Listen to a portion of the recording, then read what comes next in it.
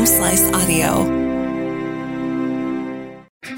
From the Home Slice News Center, this is the Daily Slice for Tuesday, July 12th, 2022. I'm D. Ray Knight. This is what's going on.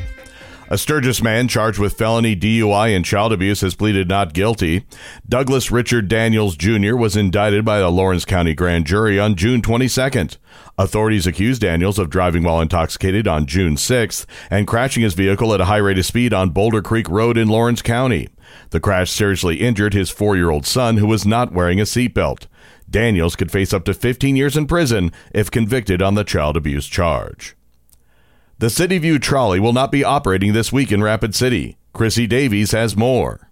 Beginning today, Rapid Transit System officials say they will be suspending rides on the City View trolley for the rest of the week due to COVID-19 and other illnesses. Other Rapid Transit System services like Rapid Ride and Dial-A-Ride are not being affected by the illnesses and will continue as scheduled. Officials will evaluate when the City View trolley will resume operation later in the week and provide updates on a week-to-week basis.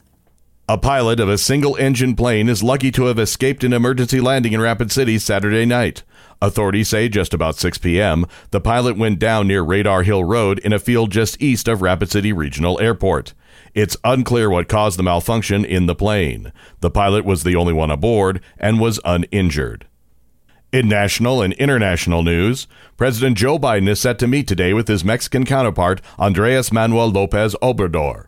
The White House says their discussions Tuesday will showcase the underlying strength of the two nations' relationship, but there have been recent disagreements on issues including energy and Ukraine policy. It'll be the second in-person meeting between Biden and López Obrador at the White House. Chrissy Davies has the latest on the war in Ukraine. Ukrainian authorities say their forces targeted a Russian ammunition depot in southern Ukraine overnight, resulting in a massive explosion captured on social media. The Ukrainian military's Southern Command said Tuesday that a rocket strike targeted the depot in Russian-held territory about 35 miles east of the Black Sea port city of Kherson, which is also occupied by Russian forces. The nature of the strike suggested Ukrainian forces used U.S.-supplied multiple-launch high-mobility artillery rocket systems to hit the area. Ukraine indicated in recent days that it might launch a counteroffensive to reclaim territory in the country's south as Russia devotes resources to capturing all of the eastern Donbas region. The January 6th committee is preparing to highlight how violent far-right extremist groups answered what one lawmaker says was Donald Trump's siren call to come to Washington.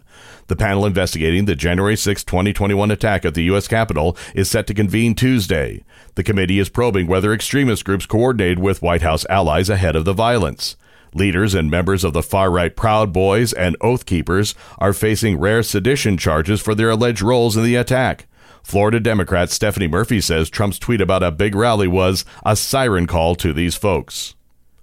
Your weather forecast from the Home Slice Weather Center. It'll be sunny today with a high of 86, low tonight 62. And that was your Daily Slice for Tuesday, July 12th, 2022. The Daily Slice is a production of Home Slice Media Group, hosted by D. Ray Knight with Chrissy Davies and Amy Rose. Executive producer Mark Houston. Engineered by Chris Jacquez. I'm D. Ray Knight. Have a great day.